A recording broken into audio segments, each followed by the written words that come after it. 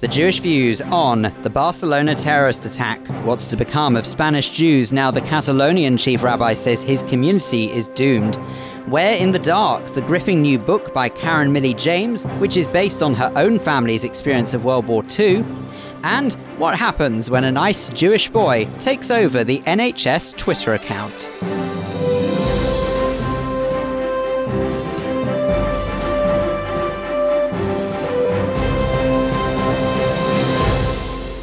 But first, with a roundup of the Jewish news this week, I'm Vivian Krieger.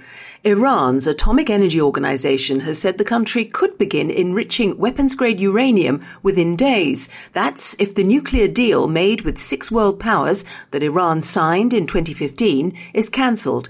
Donald Trump has threatened to renegotiate or cancel it amidst claims Iran has violated the spirit of the agreement by, amongst other things, testing missiles. An Iranian spokesman, Ali Akbar Salehi, has said his country remains committed to the deal. A solicitor from Bedfordshire who said it was a shame that a plane carrying Jewish refugees didn't blow up mid-air has been fined £25,000 and ordered to pay £10,000 in costs. Majid Mahmood, who is a partner at City Law Chambers in Luton, had the sanction imposed by the Solicitors Disciplinary Tribunal for the comments he made on social media in 2015 and 2016. And some Jewish representatives have welcomed new guidance from the Crown Prosecution Service regarding tackling online hate crime. The CPS has announced that it would be treated as seriously as if it had happened face-to-face. Its director, Alison Saunders, said an increasing proportion of hate crime is now perpetrated online, but admitted there are no straightforward answers to combating it. Stephen Silverman from the Campaign Against Anti-Semitism said the CPS lacked the willpower to do anything about attacks against Jews and mentioned the decreasing prosecution rates. The comedian and filmmaker Jerry Lewis, best known for his starring role in The Nutty Professor, has died at his home in Las Vegas. He was 91. Lewis had a famously successful partnership with the actor and singer Dean Martin, though their relationship was acrimonious at times. Jerry Lewis was born Joseph Levitch in New Jersey to parents who appeared in small-time vaudeville. He began performing with Martin in 1946, and they starred in 13 films together, with Lewis as the slapstick sidekick to Martin's more relaxed persona. And finally, a 42-year-old Jewish former teacher is among this year's Great British Bake Off contestants as it moves to Channel 4 from the BBC. Stacey Hart lives with husband James and their 3 young sons in Hertfordshire and says she likes to incorporate her Jewish heritage into her baking, making her own challah every Friday night. That's the news this week. Over to Mark for the sport. Thank you, Vivian. Hapoel Beersheva suffered more Champions League heartache on Tuesday evening after they failed to qualify for the group stages of the competition for a second consecutive season. The Israeli champions suffered a 1-0 second leg loss against Slovenian side Maribor, meaning they went out on the away goals rule. Their consolation, though, is a place in the Europa League. Maccabi Tel Aviv are set to join them in that competition, and this week announced former England manager Steve McLaren was joining them as a coaching consultant. The 56-year-old said, "I have huge respect for such a well-known club, both in Israel and in Europe, and I intend to help the players achieve success for the fans this season." And finally, the 4th and final Grand Slam of the year gets underway on Monday. Israeli interest at the US Open in Flushing Meadows is set to be with Dudi Sela and Jonathan Ehrlich, while other Jewish players taking part include Italian Camilla Giorgio and Argentine Diego Schwartzman. Follow all the players at the tennis and keep up to date with the latest Jewish sporting stories at jewishnews.co.uk. Mark, thank you very much indeed. Hello there and welcome to this episode of The Jewish Views. I'm Phil Dave. Let's start off, as we always do, with a look through your copy of the Jewish news for this week. Joining me to go through it is editor Richard Ferrer and features editor Fran Wolfish. Welcome to you both.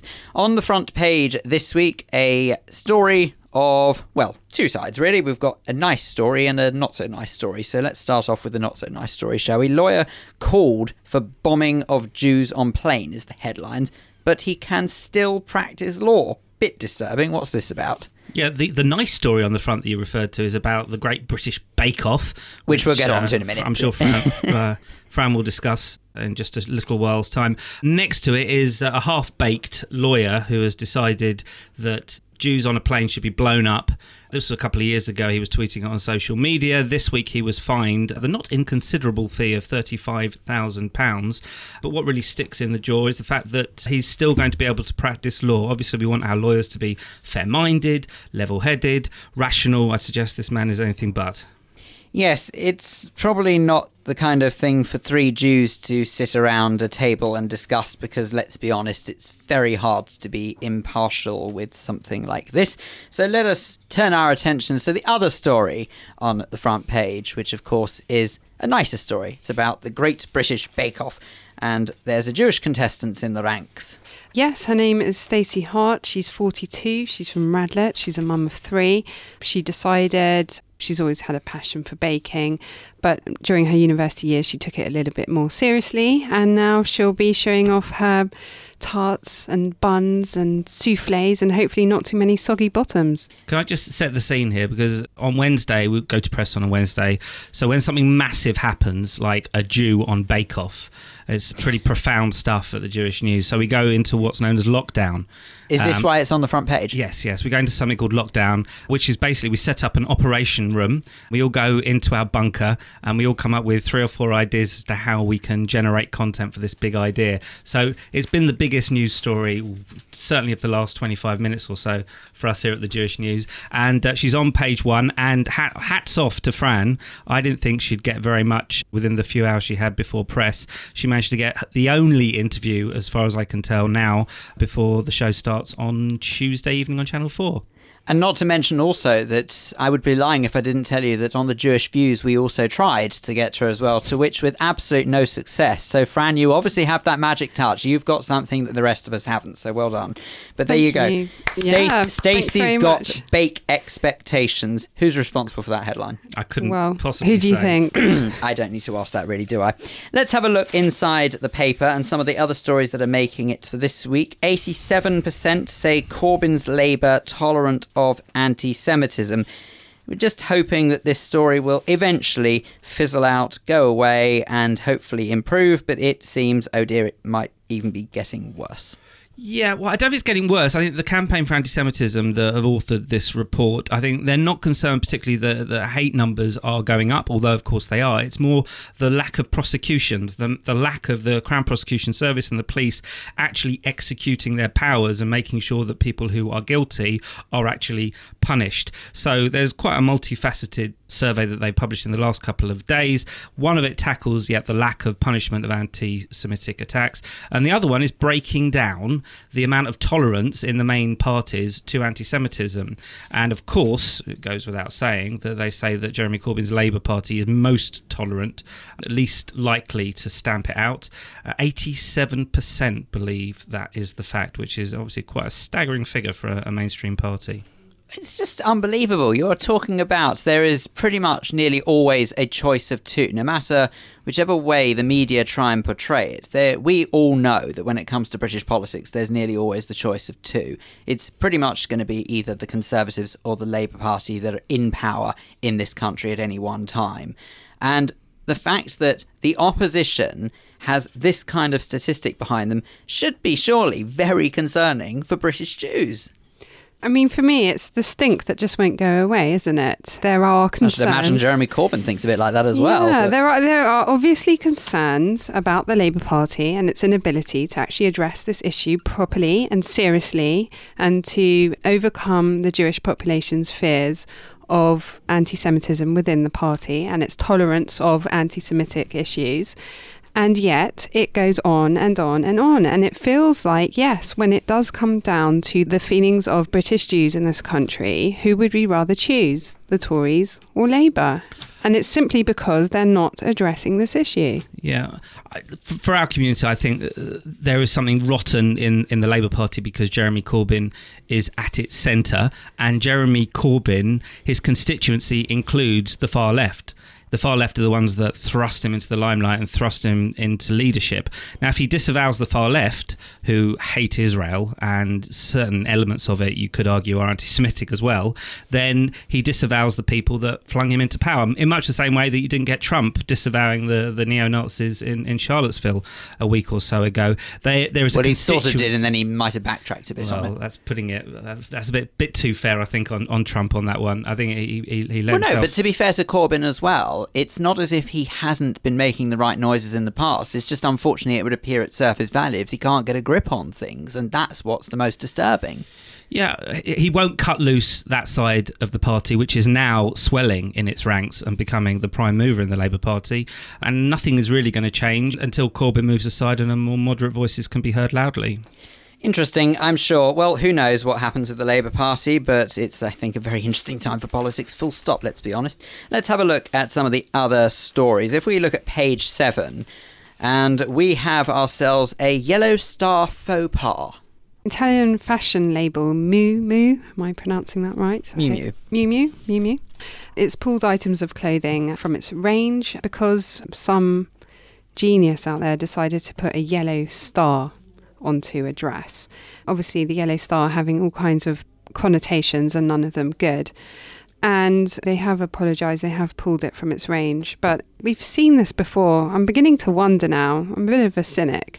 Are these fashion labels purposely putting these yellow stars on their clothing to try and provoke a reaction, to get media coverage? What is this? Because surely they must know before putting a yellow star on a design the kind of reaction they're going to get. Okay, well, let's look at this from a fair side, shall we? Let's have a look at the Miu Miu side of things and say that first and foremost, it's important to highlight that it's a 5-pointed star, it's not a 6-pointed star. So that's the first step. Now, whether or not that they out of their way went to make a point of putting a star on their clothing because they thought they were going to get press coverage, who knows? Not very fair to assume that because there's no one from Miu Miu to answer for themselves. But what is quite shocking, the fact that they are a subsidiary, I believe, of the House of Prada, which is obviously an incredibly well-known brand. All around the world it's known, and you would think that they have better advisors that would say, actually, do you know what, this might be in pretty poor taste. It is shocking, but hopefully have they gone some way to rectify it now?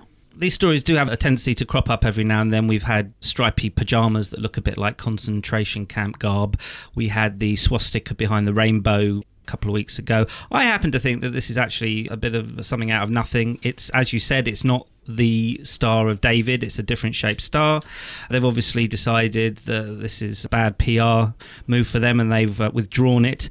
What we have also opposite, I like it when you get a bit of symmetry in news, is this week the legendary Billy Joel, a man who I've seen in concert many times, but I've never seen him in concert with the actual Jude yellow star patch that the Nazis forced the Jews to wear.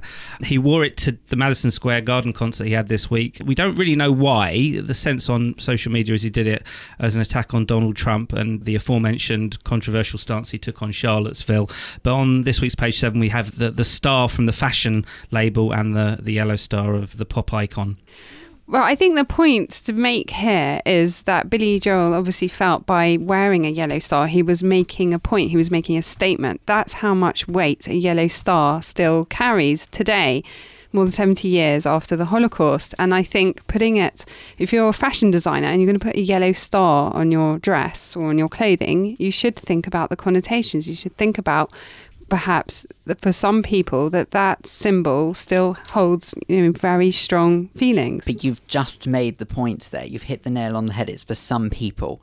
And we do have to be fair that it is possible that someone within the House of Prada and obviously subsequently Miu Miu did not realise this and did not realise what it could mean to a lot of Jews worldwide. Look, at least they've rectified it. We have to give them credit where it's due. They have done something about it. And hopefully, I dare say that it's not going to be the end of these fashion stories that we hear, but hopefully with everyone that does come about, people will learn from them. It's a good story for this week, but I mean, we rush to take offence sometimes. It's a 5-point star, it's not a 6-point star. It's a different kind of star. You're saying you can't ever have stars that are yellow ever again? I don't think yellow stars that have a black border that look like they're patchwork and actually sewn on. Yes, I think that's actually taking it's not a yellow star. Have a look at the picture and decide for yourself. I accept your right to take offence, but and I like to take offence. On this occasion, I can't. Well, I think before tensions run too high, that's where we'll have to leave it for the paper review for this week. Thank you both very much indeed. Don't forget that you can pick up your copy of the Jewish News and, of course, obviously see that image for yourself on page 7 every Thursday across London, or you can always read the e-version online at jewishnews.co.uk. Last Thursday and Friday, Spain became the latest European country to experience the horrors of a terror attack. 14 victims and 5 suspected terrorists were killed in Barcelona and the resort town of Cambrils. So what does the future hold for Spanish Jews? Let's find out now as we speak to Victor Sorensen, a spokesperson for the Jewish community of Barcelona. Victor, thank you for speaking to us. First and foremost, how are the people of Barcelona, not necessarily just the Jewish community? Okay, let's say that the whole Catalan society, maybe not just the Barcelona one, was very, very shocked by this attack.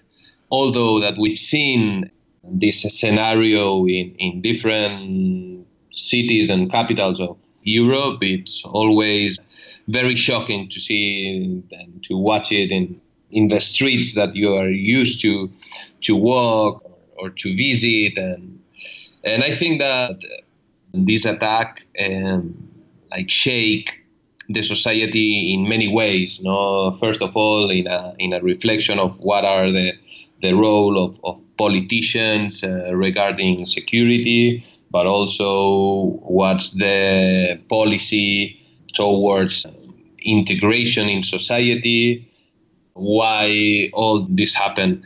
I think, and I can affirm that the society is responding to these attacks in a very powerful way. There's many concentrations, rallies, protests, with a lot of participation of all the society. Different NGOs, public institutions, foundations are working together in order to make and project an image of unity. So I think we are living a very interesting moment here now, also because in Barcelona we've been living very delicate political moment in the last months because all what's going on with the referendum. So this actually changed the agenda completely. Well, what's really interesting, and certainly from the images that we've seen here in the UK of the way the Catalonian community have dealt with this, is it was very much a case of keep calm, carry on. Shops and restaurants just opening up almost as normal the next day after it happened, which seemed incredibly impressive and very different to how we handled, say, the terror attacks that we recently had here in London. But maybe just give us a bit of an insight, Victor, into what Jewish life in Catalonia and Barcelona is actually like, because we don't necessarily know that much about the Jewish community of Barcelona. So tell us a bit about, if not before this attack, just what life was like in general. Barcelona Jewish community, it's the first community that was founded in all Spain after the expulsion of the Jews in 1492. It was established in 1918. The Barcelona Jewish community has a very interesting history. It started with Jews that came from Sephardic countries during the First World War, then increased the number due to the immigration that came during the Spanish Civil War and the Second World War. Jews trying to leave their countries or trying to leave behind the anti-Semitism and the rise of the Nazism. But after that, the dictatorship of Franco started. So the Jewish community was living a very hard time because the regime was very conservative. It was very Catholic.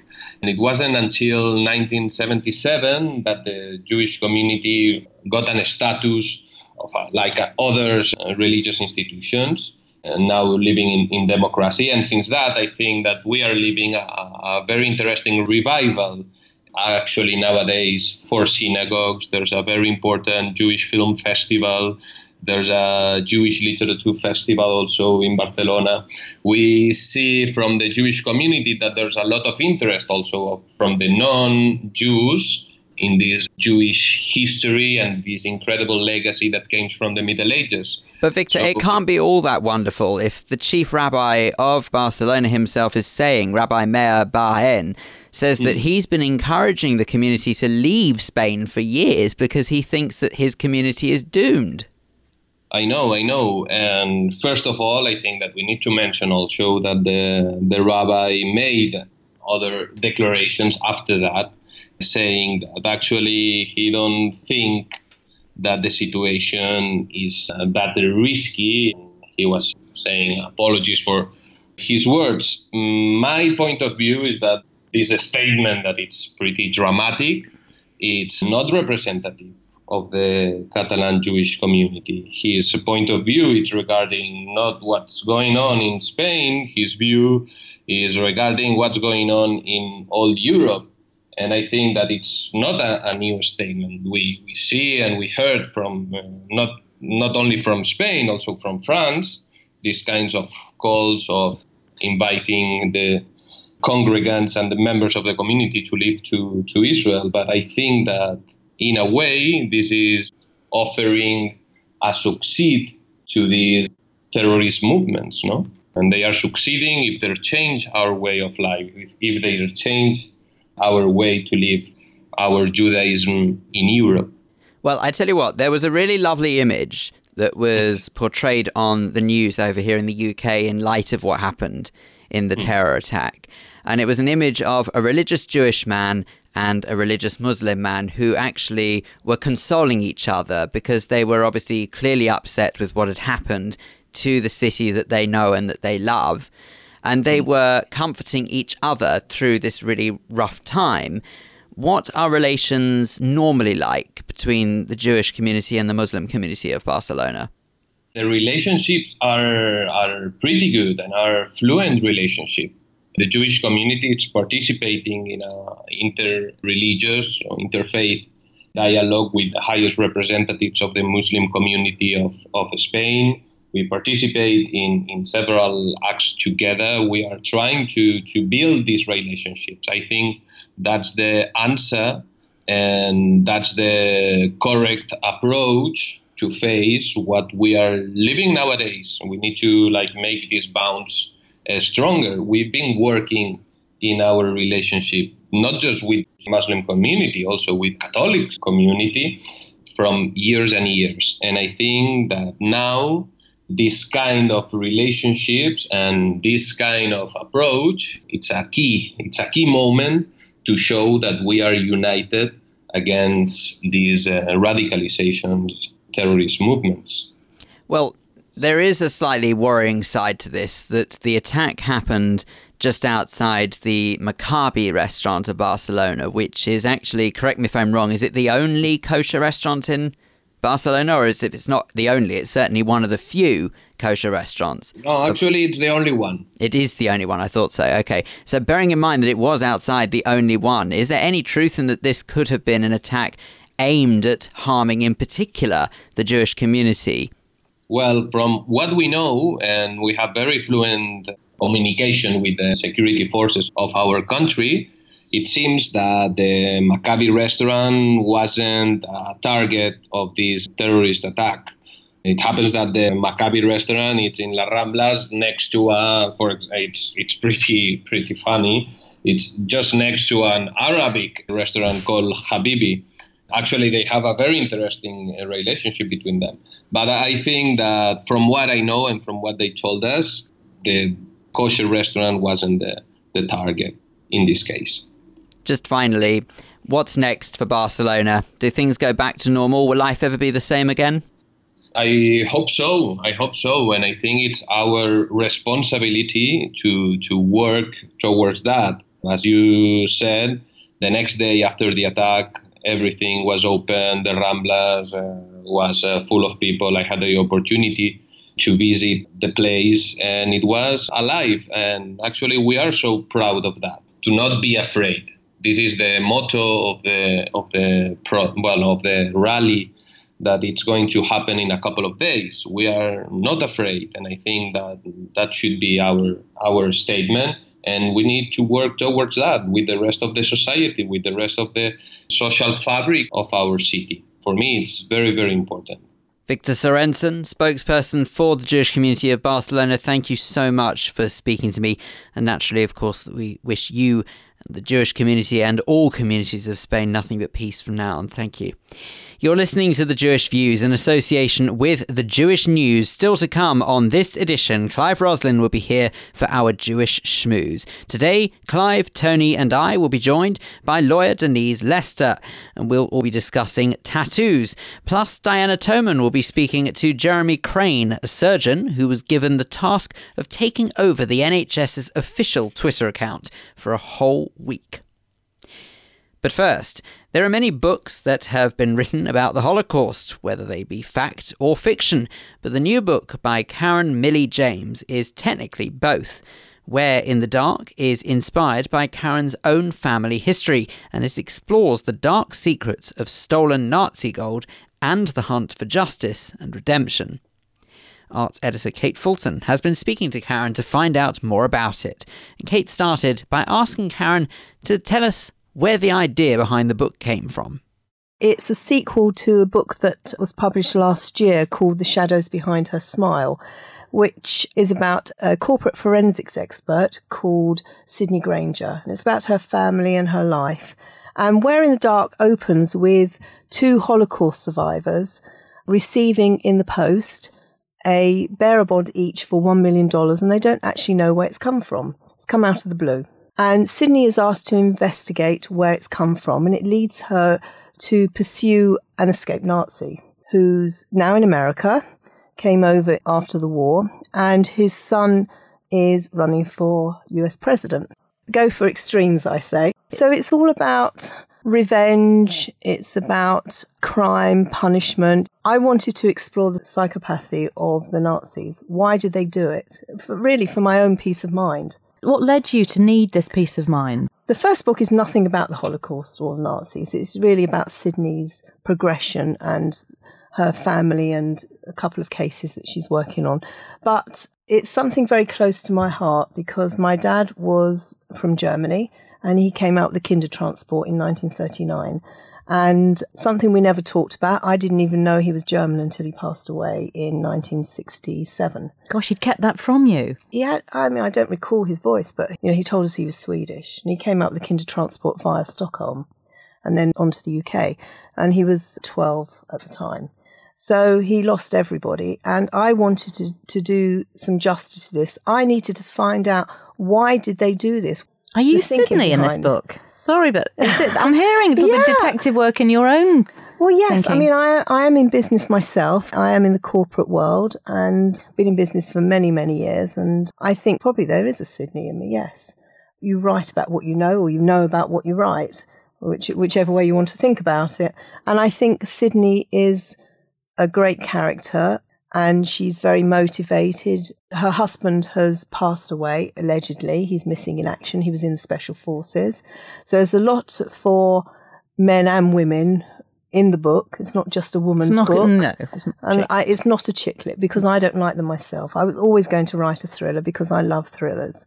So that to me was important. And I liked the idea of having a female protagonist because I think it's missing at the moment. There's not many, is there? Can you see this morphing into a film? There are talks. I cannot say. Very exciting. You heard it first here on The Jewish Views. You have. We are in talks. We've got a potential couple of quite famous actors or actresses for the main part. And I've always had somebody in mind, but I cannot say at the moment. But it's really the whole Nazi thing. What have these 2 Holocaust survivors got over the Nazi and vice versa? And in fact, I interviewed 2 wonderful survivors, Ziggy Schipper, you might have heard of, and Ivor Pearl. And they go around talking about it and they agreed to speak to me, which was great. Charming, wonderful men.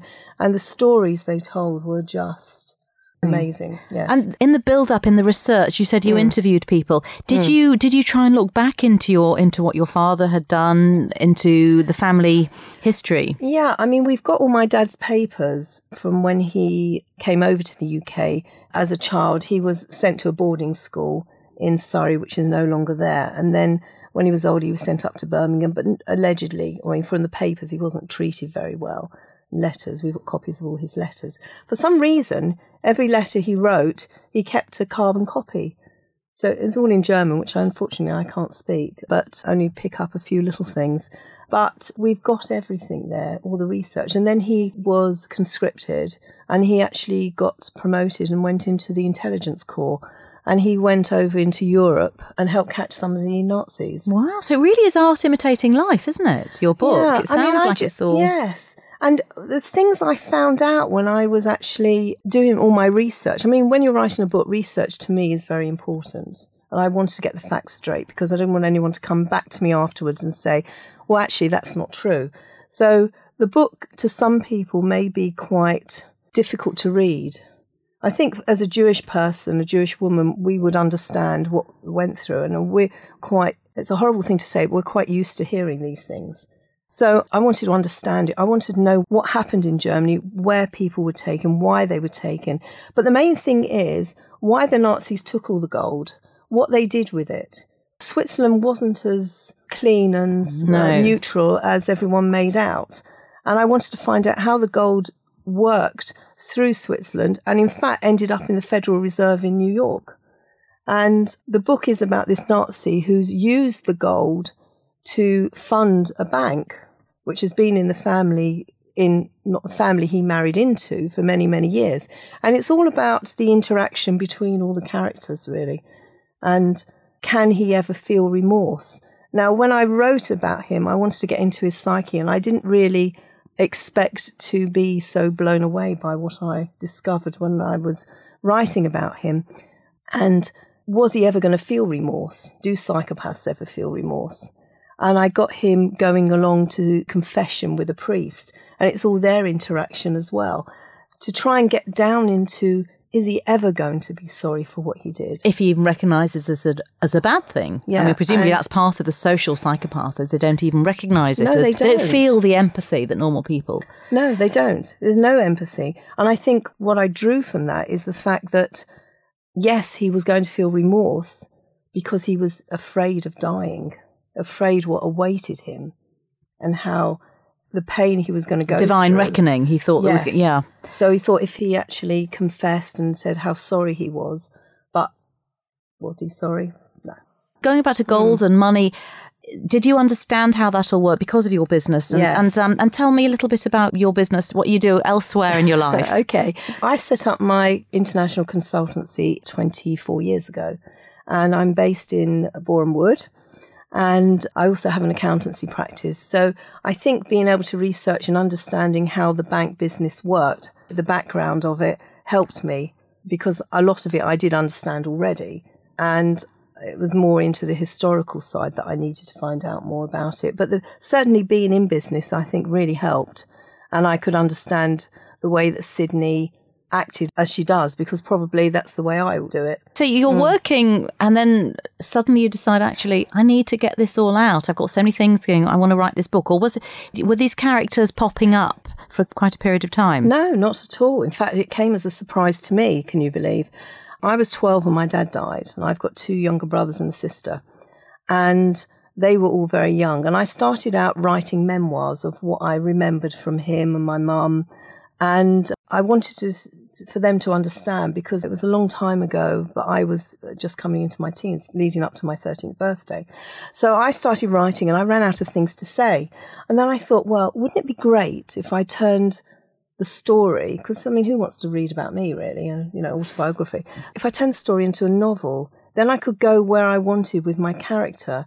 And it was really how she evolved.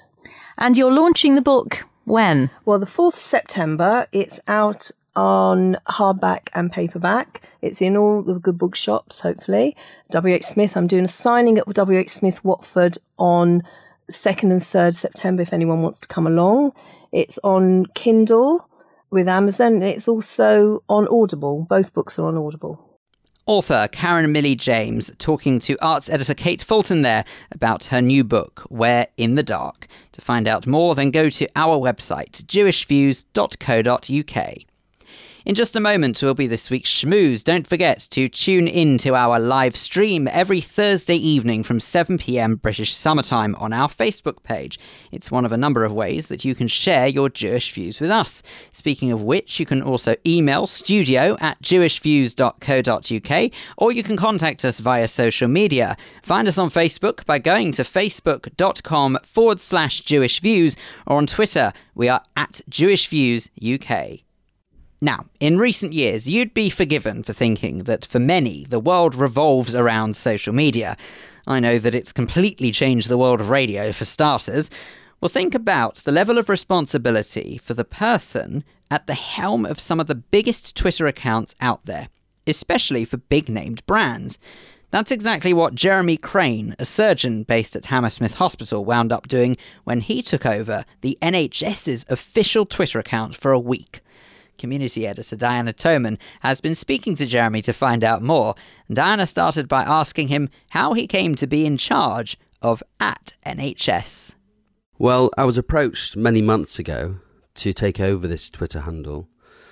And at the time, I thought that's a good idea. And then my slot came up this week. So I didn't really prepare for it as such. But I saw the guy before me last week who was getting a huge amount of engagement and exposure. And I thought, oh no, I better do a really good job here.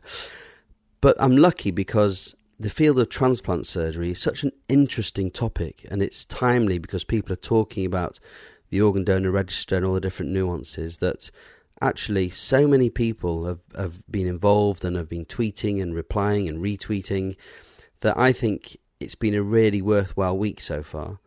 I also feel that quite a few people have said, on the basis of the conversation, I've now joined the organ donor register, which to me is tremendously worthwhile and worth all the effort. Although on saying that, it's been a lot of fun as well. You found, obviously, that it's quite powerful, Twitter, isn't it? I know you've got your own Twitter account, but this must be quite a much, much larger enterprise. You're absolutely right. I was astounded. I mean, I spoke to the Associate Medical Director of NHS BT, which is National Health Service Blood and Transplant, and I said, are there any particularly nuanced areas of transplantation that you'd like to get an opinion on? And he mentioned about when someone suddenly passes away and they're available to give away their organs and they're on the organ donor register, can their relatives overrule their decision? So I put out a Twitter poll, not really thinking I'd get much in the way of response. For example, if I did it on my Twitter and I got 30 responses, I'd be delighted.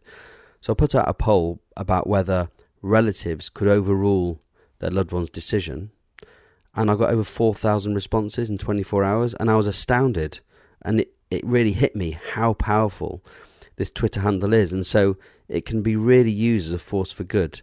And so, for example, earlier this week, I interviewed, just for 60 seconds or so, a man who just had, a couple of weeks before, a simultaneous pancreas and kidney transplant. Now, whilst a lot of people understand the purpose of a kidney transplant, not many people understand that you can actually have a pancreas transplant. And very few surgeons around the country do it, and there's very few centres that perform this operation. But this man, a delightful man, had his transplant. He was doing really well, and he talked about it, and that got huge amounts of engagement, and people saying, actually, I didn't even know that you could transplant a pancreas. And so getting those messages across, to me, is really important. All this talk of surgeons makes me wonder how on earth you manage to get any time devoted to your actual work as a surgeon, as you're obviously extremely an expert in Twittering. Okay, well, that's interesting. Twitter's more like, when you got 5 minutes here and there. This week, obviously, I've taken it more seriously. It just so happens that I haven't done a huge amount of operating this week, and I'm not on call, so I've had a little bit more time. But I do feel that with the exposure and the amount of people that are really engaging with this Twitter account this week, I think this job is really important, because bringing people on board, and particularly allowing people to think about joining the organ donor register, is so important and so significant. I mean, there are many, many people waiting for a transplant in this country. There are thousands. And people do die because they can't get that organ in a timely fashion. If we get so many more people on the organ donor register, then actually we can try and reverse this trend, and it's make a huge improvement for all those patients within the transplant community waiting for an organ to come along. And I gather it's not difficult to get on the register, is it? I mean, it's well publicised. To get on the organ donor register is very straightforward. It's a question of going onto the website, just putting it into Google, you fill in a few details, and essentially that's it. Very, very straightforward. So I urge everyone that's listening to this, if you haven't signed up, then please do so. Maybe before he hands over the reins to someone, he could maybe give us a retweet. That was Jeremy Crane talking to community editor Diana Toman there about taking charge of the NHS's official Twitter account for a week. You're listening to The Jewish Views, and this is The Jewish Schmooze, the part of the show where studio guests join me, Clive Roslin, to discuss matters that ordinarily you've been hearing throughout the programme so far. We're going to discuss something a bit different today. You'll find out what it is in a moment. And joining me today is lawyer Denise Lester and Tony Honigberg and Phil Dave. And the subject is actually based on a blog on the Jewish News website. The article is simply entitled Rethink the Ink, Defying the Jewish Tattoo Taboo. We thought we'd discuss what being Jewish and having a tattoo actually means in 2017. Denise, let's start with you. You were told when growing up, no doubt, not to have a tattoo for religious reasons. Did you listen to the advice? Yes, and actually I'm quite conservative. I actually have a really uncomfortable feeling about tattoos, so I don't like them. And also, well, I don't mind them if they're on people, but from an Orthodox perspective and a modern Orthodox perspective, I actually lean to the right on this, and I do feel it is defacing one's body, and I'm with the Orthodox on this. Let me just ask you something. Do you wear earrings? I do wear earrings, and they're pierced earrings, and that's different because that isn't forbidden. Interestingly enough. Well, did people have earrings in those days? They did indeed, and there's reference in the Bible and commentaries to women wearing earrings, indeed nose rings as well. Jewellery was quite modern in those days. When you look at depictions of ancient Egyptians, didn't they have body art, if I remember rightly? They may have body art. Yes, actually they did, didn't they? Didn't they? Yes, absolutely. I just had to stop and think of that. But what we're referring to, obviously, is sort of our heritage. So ancient Egyptians is not our heritage. No. But we, as Jews, we've wandered and we've picked up things from different cultures as we've come through to life today. So then it's quite strange that, considering the number of people who do have tattoos in this day and age, that still, technically speaking, tattoos are seen as a mutilation and therefore potentially forbidden if you're religious. Well, I've been told about an American rabbi, Rabbi Marshall Clavin of Congregation B'nai Israel in Texas.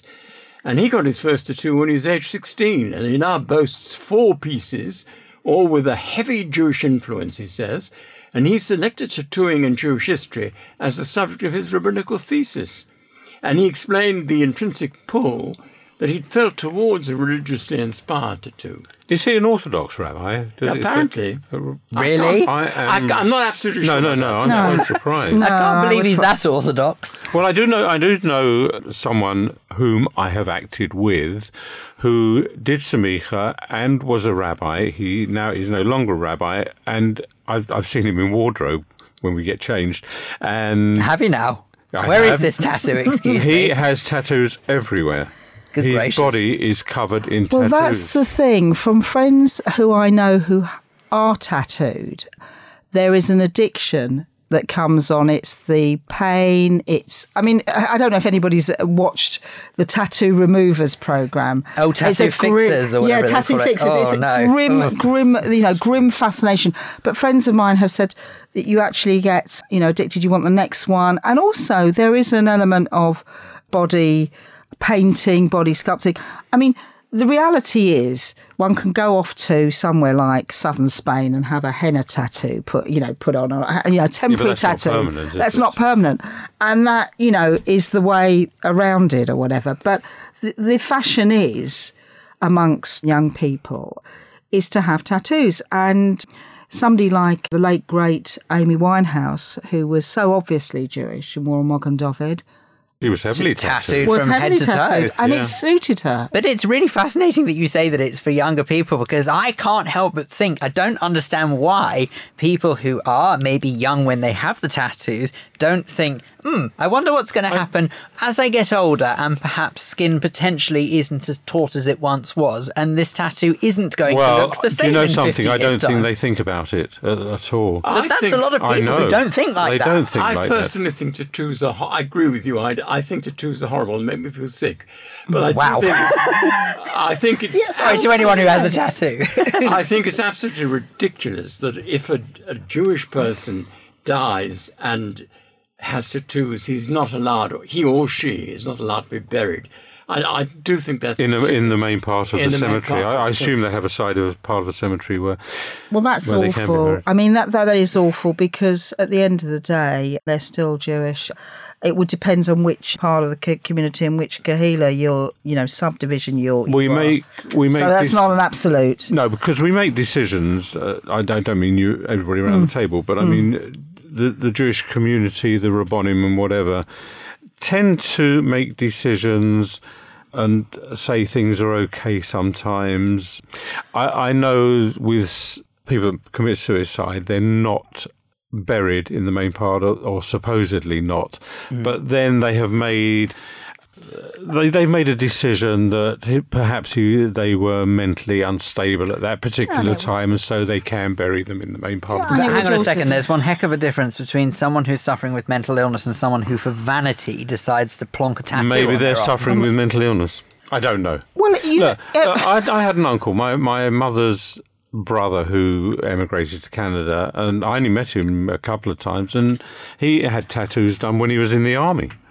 And absolutely. And I was going to say, and I have a few friends of mine who are ex-military, and they have tattoos, and it's a badge of honour. And to those of them who may be listening, it looks great on them. And I've got a friend of mine who's a personal trainer who's adorned with tattoos.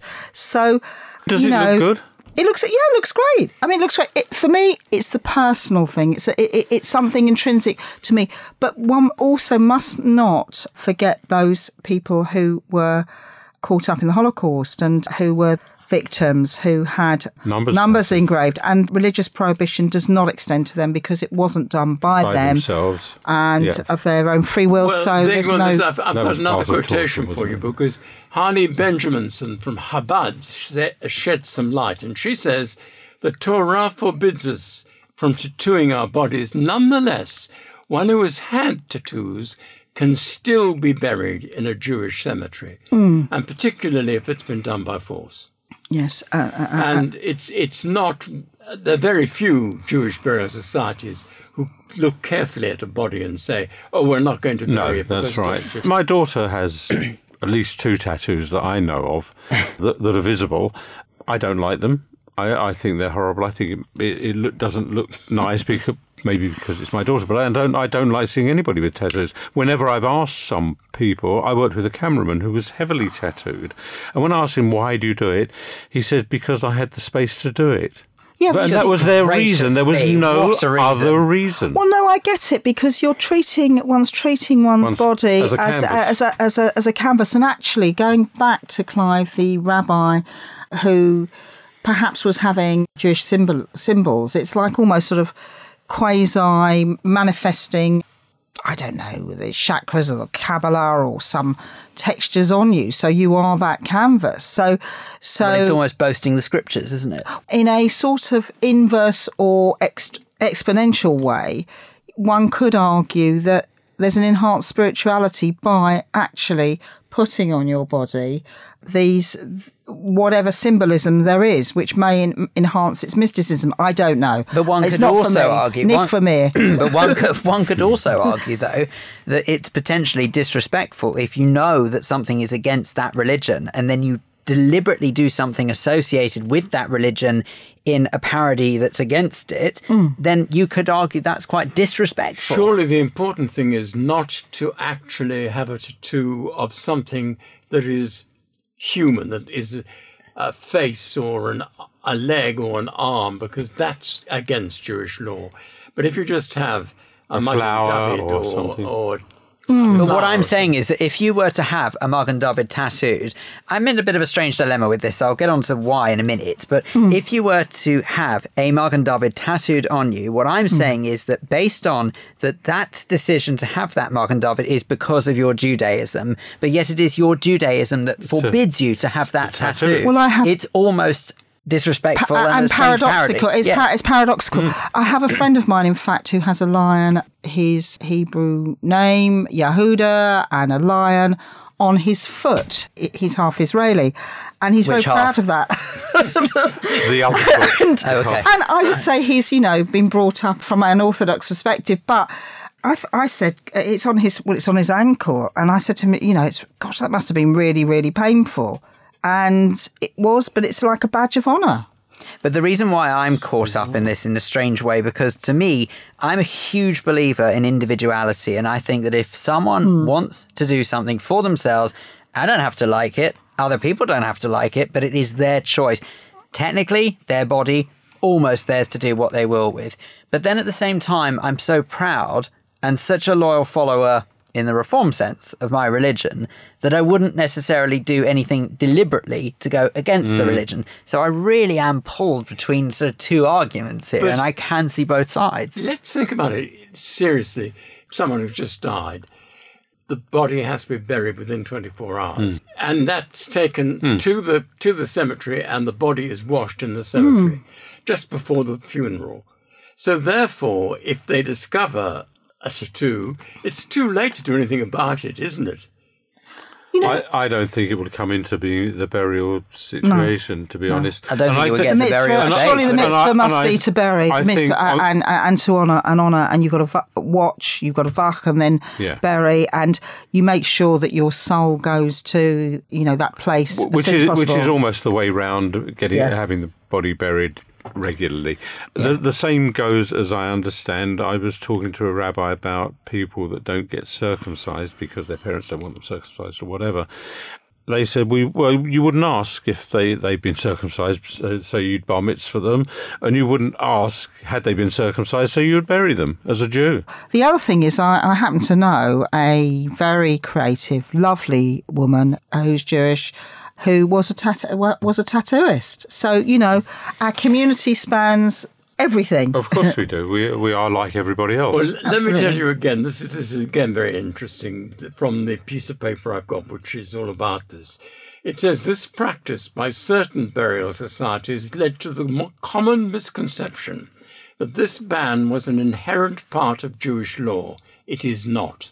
Well, where have they got that from? Do they say why it's not? Or how they know it's not? Because I can't understand why so many people around the world, so many Jews around the world, obviously, would be under the impression that tattoos are against the rules. We've all sort of been brought up believing this. It's in Leviticus. There is a prohibition. It's about defacing the body. Etching a tattoo on oneself. And it's linked to the idolatry concept what are the as well. actual words, I wonder? And can that be twisted around to... I think there's more than one reference. There's more than one reference, halachic reference, but etching the tattoo, and it is in Leviticus, and so it's on the list of thou shalt not do X, Y, and Z.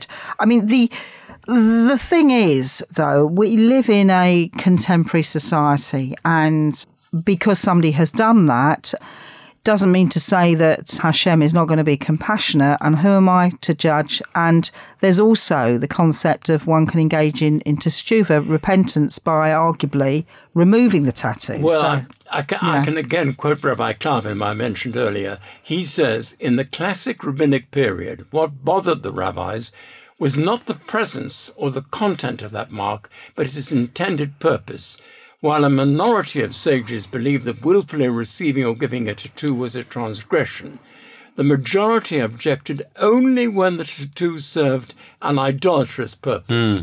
And you may have it in terms of an ownership as well, because you could conceivably have somebody having a mark, such as a tribal mark, gangs, but also perhaps in historic times, maybe somebody would have a tattoo to show that they were a slave to someone, for example, and also, But then they would have had a tattoo against their will. Yeah, and you also look at the Eastern philosophy, where you will have like akin to Shaolin warriors who would have tattoos or markings. So, it's a complex subject as well. I have to say that to anyone who has tattoos, I don't even know how they can begin to put themselves through this. I think it's bad enough when one has to go against one's will to have inoculations and stuff like that at a doctor. But to categorically go into a purpose-built shop where their pretty much sole purpose is to treat your body like a pincushion, whether that be through piercings or tattoos. Why would you do that? Why would you even want a needle jabbed in and out of you constantly? Ugh, it's not me at all. Business. I don't like it. It's big business. It is big business. It really is. It's big business. And more Jewish people are being tattooed. There we are. My thanks to our guest, lawyer Denise Lester. And please do feel free to share your Jewish views with us. You can email studio@jewishviews.co.uk or you can contact us via social media. Find us on Facebook by going to facebook.com/jewishviews or on Twitter we are @jewishviewsuk. And it's time now for our rabbinic thought for the week, and this time it comes from Rabbi Amanda Golby from New North London Masorti Synagogue. A bank holiday leading into the last week of the school holidays may make us feel that it's still summer and holiday time, but we've also begun the month of Elul, the month of preparation before Rosh Hashanah and Yom Kippur, ideally as starting to think seriously about certain things. And even for those for whom the religious significance is the priority, many other factors form part of these weeks. My family has experienced both birth and death in this past year, and I know we are far from unique. It's complex, and life is complicated. The Jewish summer is characterized by the 3 weeks leading up to Tisha B'Av, when our mood becomes increasingly gloomy, and we read Haftarot of rebuke, and then following Tisha B'Av, 7 weeks when we hear Haftarot of comfort. As someone recently bereaved, I was at first thinking that perhaps it is good and encouraging to have far more weeks of comfort than of rebuke, and to help to approach the new year in a spirit of optimism. I then came across a particular reading by Rabbi Alan Lucas which really helped me, and I hope will speak to others. Probably had I read it last year or the year before, it would not have resonated in the same way. It's interesting to note, he writes, that it takes 3 special Shabbatot to prepare for Tisha B'Av, but 7 to recover from it. This simply reflects the nature of loss and recovery. Bonds that bind us to those we loved can be severed in the blink of an eye, but recovery takes time and patience. That this is true on the national level, no less so than it is on the level of the individual, is one of the enduring lessons of Jewish history. Sometimes it seems that there is far more focus on the social aspects of our festivals than the spiritual, and while some families are fortunate in being together, for very many reasons this is not true for everyone, and some find this a very difficult season. World events are worrying. Many are experiencing personal worries of different sorts, which will cast a shadow over the coming weeks. But life is a mixture of things, and somehow it is all contained within Jewish tradition, within the Jewish year, if we allow it to be. May we all find comfort and be strengthened over the coming weeks.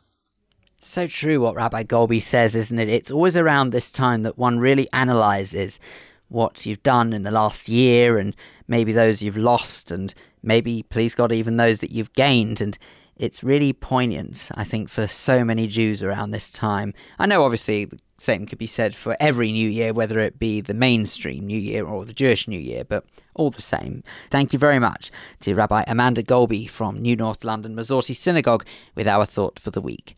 And that's all the Jewish views we have time for. Thanks very much to our guests, Victor Sorensen, telling us about life for Jews of Barcelona following the terrorist attacks, Karen Millie James, remember her new book, Where in the Dark, to Jeremy Crane, who spoke to us about taking charge of the official NHS Twitter account. Thanks to our other contributors, and of course to you at home for listening. And we mustn't forget the team, including our producers Tony Honigberg and Sue Greenberg. You can always listen to the most recent edition of The Jewish Views by visiting our website, jewishviews.co.uk, where you'll also find the facility to listen again to any of our previous episodes as well. The Jewish Views is brought to you in association with the Jewish News and is part recorded at the studios of Jewish Care in London. I'm Phil Dave. Do make sure you join us next time here on the Jewish Views. Goodbye.